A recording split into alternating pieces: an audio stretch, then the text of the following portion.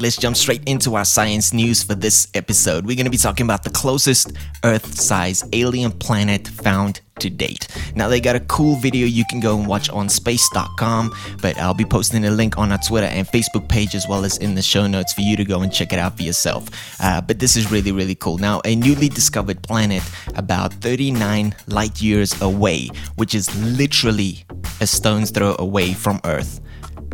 Okay, it's not exactly that close, but 39 light years is a lot closer than 4,000, which is our nearest star.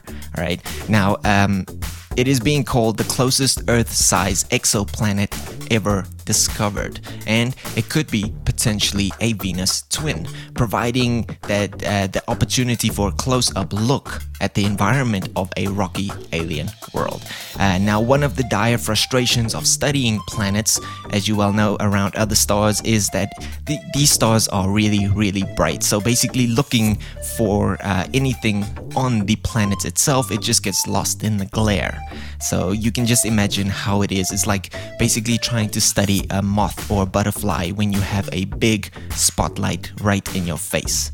Alright, now the new planet, a little bit of a big catalog name called GJ1132b, is only, like I said, a cosmic stone's throw away from Earth, orbiting a fairly dim star. Now, it appears to be a rocky world that has an atmosphere, and while its surface temperature indicates that it may have more in common with Venus than Earth, it's basically perfectly primed for Earth-based studying.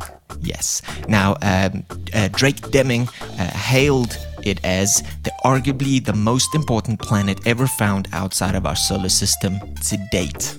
So yeah, that is very, very cool. We can start studying closer and closer planets to our solar system and see what we have in common.